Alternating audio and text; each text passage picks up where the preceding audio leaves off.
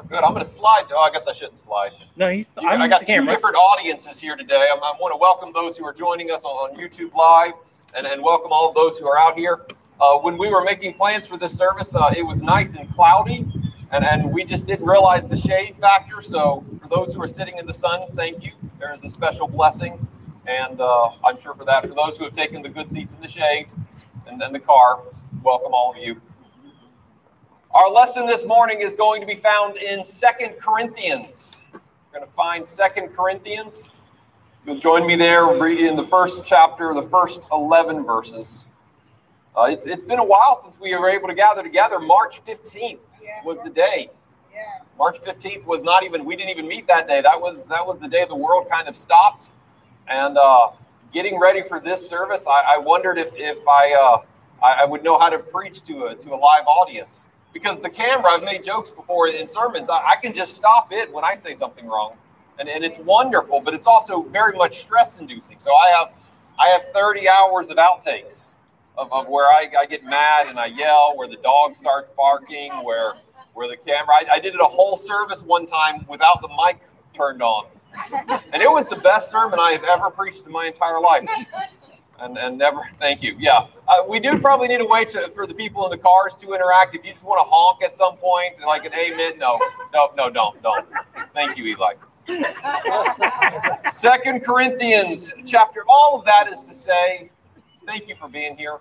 I appreciate it very much. We're going to be doing this throughout the summer, and there's some kinks to work out, obviously, with locations and where to kind of be set up here, and we're going to work on that to eliminate some of the oppressive heat. It's not actually that bad today. It's 78, almost 80. So when it's 90, it'll be bad. 2 Corinthians chapter 1. Hear now the word of the Lord. Paul, an apostle of Christ Jesus by the will of God, and Timothy, our brother, to the church of God that is in Corinth, and all the saints who are in the whole of Achaia. Paul is picking up here in 2 Corinthians right where he left off in 1 Corinthians, dealing with a congregation that is in trouble, trying to help them in their theological imaginations, trying to push them in their moral conviction, trying to help them live out their faith. And he writes a letter, but it's not just to the church in Corinth, it is to all of those in the area of Achaia. Paul begins his letter with the very traditional Christian greeting, grace to you in verse 2, and peace from God, our Father, and the Lord Jesus Christ. This is how Christians used to say hello. It's a little bit more wordy, but it begins with a blessing. It is to start a conversation. It is to start a letter by invoking the blessing of Christ, the grace to be upon the audience, to be upon the hearers. The letter starts in earnest in verse 3. Blessed be the God and Father of our Lord Jesus Christ, the fathers of all mercies, the God of all comfort, who comforts us in our affliction, so that we may be able to comfort those who are afflicted, with the comfort with which we ourselves are comforted by God. For as we share abundantly in Christ's suffering, so through Christ we share abundantly in comfort too. If we are afflicted, it is for your comfort and salvation. And if we are comforted, it is for your comfort, which you experience when you patiently endure the same sufferings that we suffer. Our hope for you is unshakable. For we know that as you share in our sufferings, you also share in our comfort. For we do not want you to be unaware, brothers and sisters, of the affliction that we experienced in Asia. For we were so utterly burdened beyond our strength that we despaired of life itself. Indeed, we felt that we had received the sentence of death, but that was to make us rely not on ourselves, but on the God who raised the dead. He delivered us from such a deadly peril, and he will deliver us. On him we have set our hope that he will deliver us again. You also must help us by prayer, so that many will give thanks on our behalf for the blessings granted us through the prayers of many. Let us pray. And now, O Lord, send forth your word, the very same Jesus Christ our Lord, by the power and inspiration of your Holy Spirit, that we may hear this day, that we might be changed. Amen. I like the NIV in verses 4 and 5. The one who comforts our affliction, so that we may be able to comfort those who are in any affliction with the comfort that we ourselves are comforted. For we share abundantly, overflowingly in Christ's sufferings, so that Christ may share abundantly in our comfort. You know, we do strange things in church other than watch the paper blow around. Thank you, Asia. I appreciate that. Well, we do strange things in church. We talk about that from time to time. We sit together in the heat. We sing together. We sit in rows. We care about other people. Strange things. And one of the strange things is what we're talking about this morning. For what Paul says here is a complete reimagining of the way we understand the world, specifically how we understand hard times. Anybody have any hard times recently? How has the last 3 months been in your life? Has it been full of joy and happiness, or has there been some discomfort you have faced? Maybe in the last few weeks you have grown tired and weary of social distancing and keeping apart. Maybe you are frustrated at the lack of toilet paper. Maybe it's been in the last few days. Anybody want to say amen? Amen. Amen. I know that you have experienced discomfort, because I have been the cause of some of that discomfort. And my children need to keep their mouths shut. Yeah, that was waking them up. Yeah. Come on, Christians, we as a community of truthful speech, so let's be honest with each other. Anyone out there in the last few days experience anxiety, annoyance, depression, worry, frustration, uncertainty? Have you been experiencing what they call those negative emotions? We use words to shade and nuance them, but at their heart, we experience these things like fear and anger and hurt and sadness. My therapist keeps insisting to me that 80% of you need serious mental health interventions. Not you in particular, mind you. I mean, he's speaking of the church in general. And I get that. I often say that normal, high-functioning, well-adjusted people aren't here. They don't need church. Jesus said it a little bit better. He said the sick are the ones who need the doctor. And since we who gather under the name of Christ are all broken and dysfunctional, we don't really have a good handle on the way to deal with these negative emotions. We don't know what to do with the grief and the loneliness, the isolation, the anger, the anxiety. We don't know what to do with the traumas of our past that haunt us in the present. We don't know what to do with all that junk that we carry around. And so sometimes it comes out in some very unhealthy ways. A young father that I know very well was having a bad day a few years ago. This was, what was it, 10 years ago maybe now? Well, hold on, I did do some math. Yeah, probably, 10 years ago now. Two young children were at home. If you did generic, they had baby-proofed their kitchen, because a particular child of their house would get into everything and open up the flour and dump it on the floor. And so they had to child-proof everything in the kitchen. And there was this moment in their life that it was a particularly stressful week and things weren't going well. And that young father snapped and got angry and began to open the cabinets with such force that he broke all of the child safety locks off, just in a rapid succession. It was a little temper tantrum. That's what some people do. I know not you.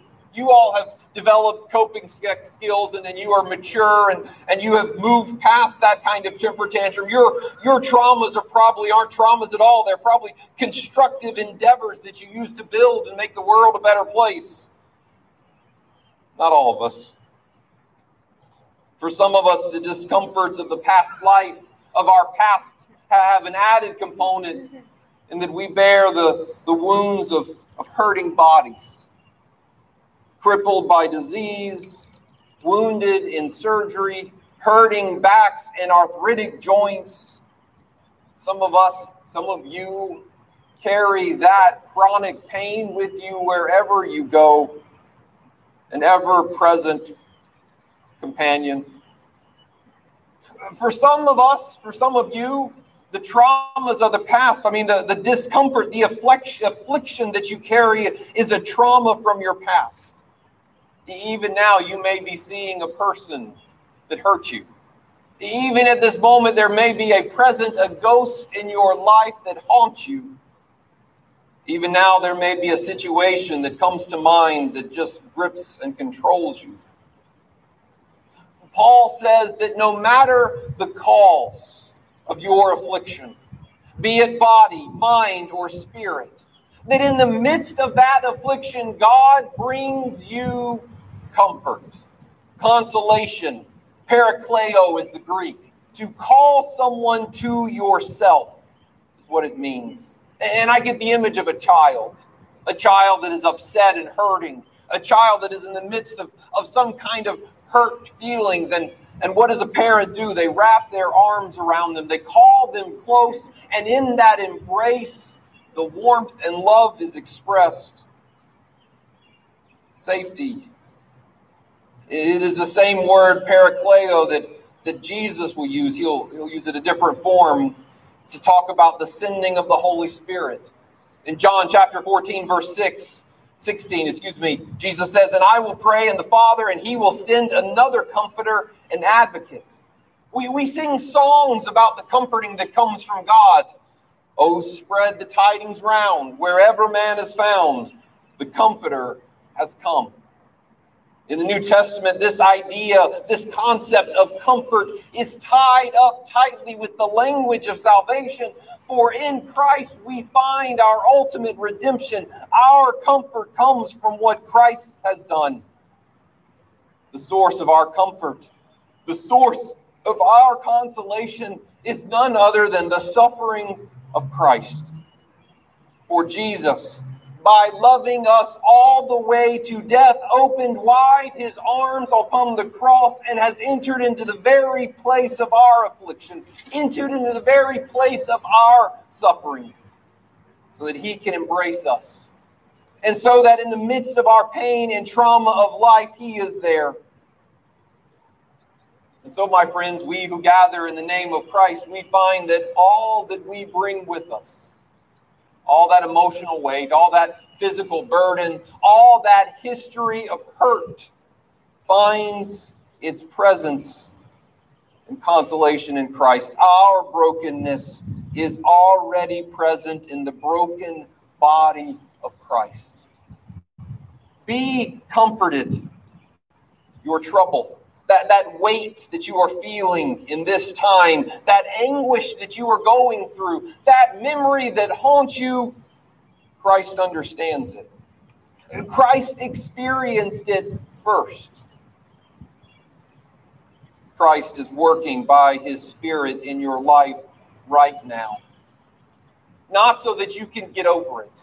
Not that you can somehow move past it. That's one of the lies that we like to tell ourselves, that whatever it is that is causing us discomfort, whatever it is that weighs on us in affliction, we just need to move on with our life. That's not how it works. You don't just get on with it. The trauma and the wounds, they last, and the healing leaves scars, memories etched in flesh. At least the wounds they did for Christ.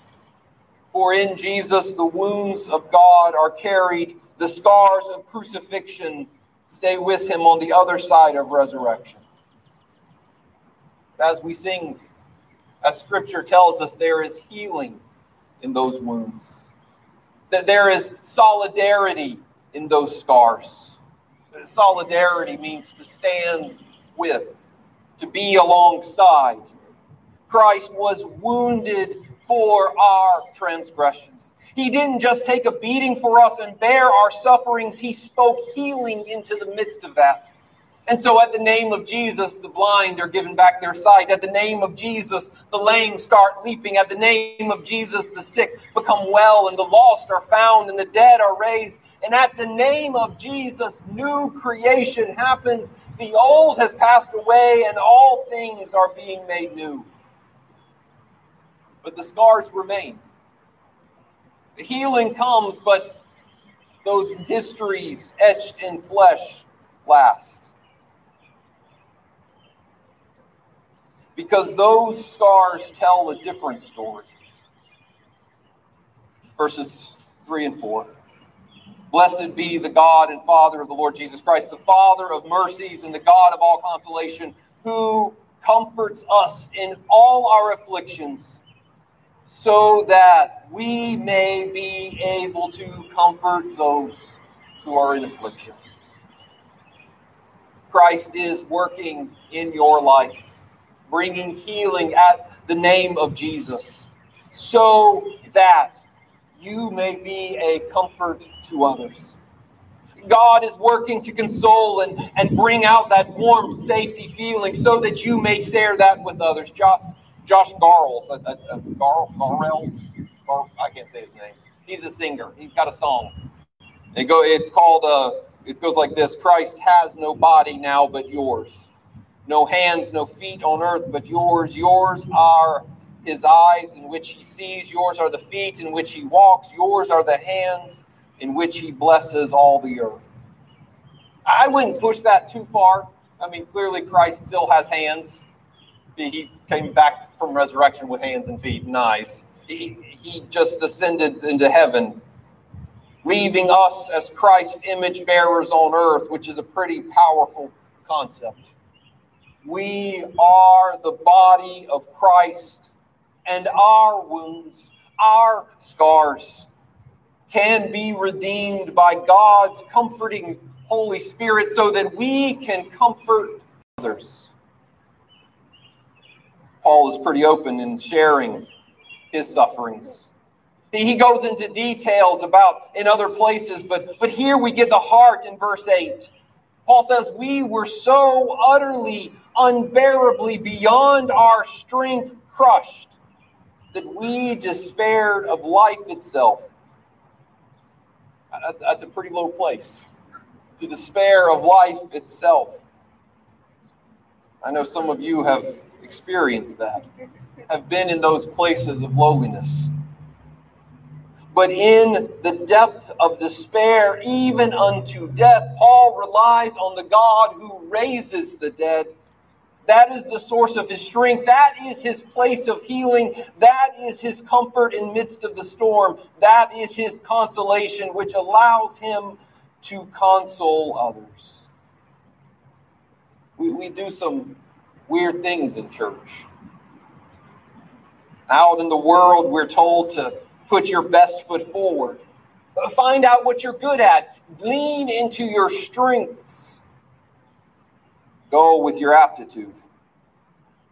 But here in this strange kingdom of Christ, we say, show us your scars. Be vulnerable in those places of hurt.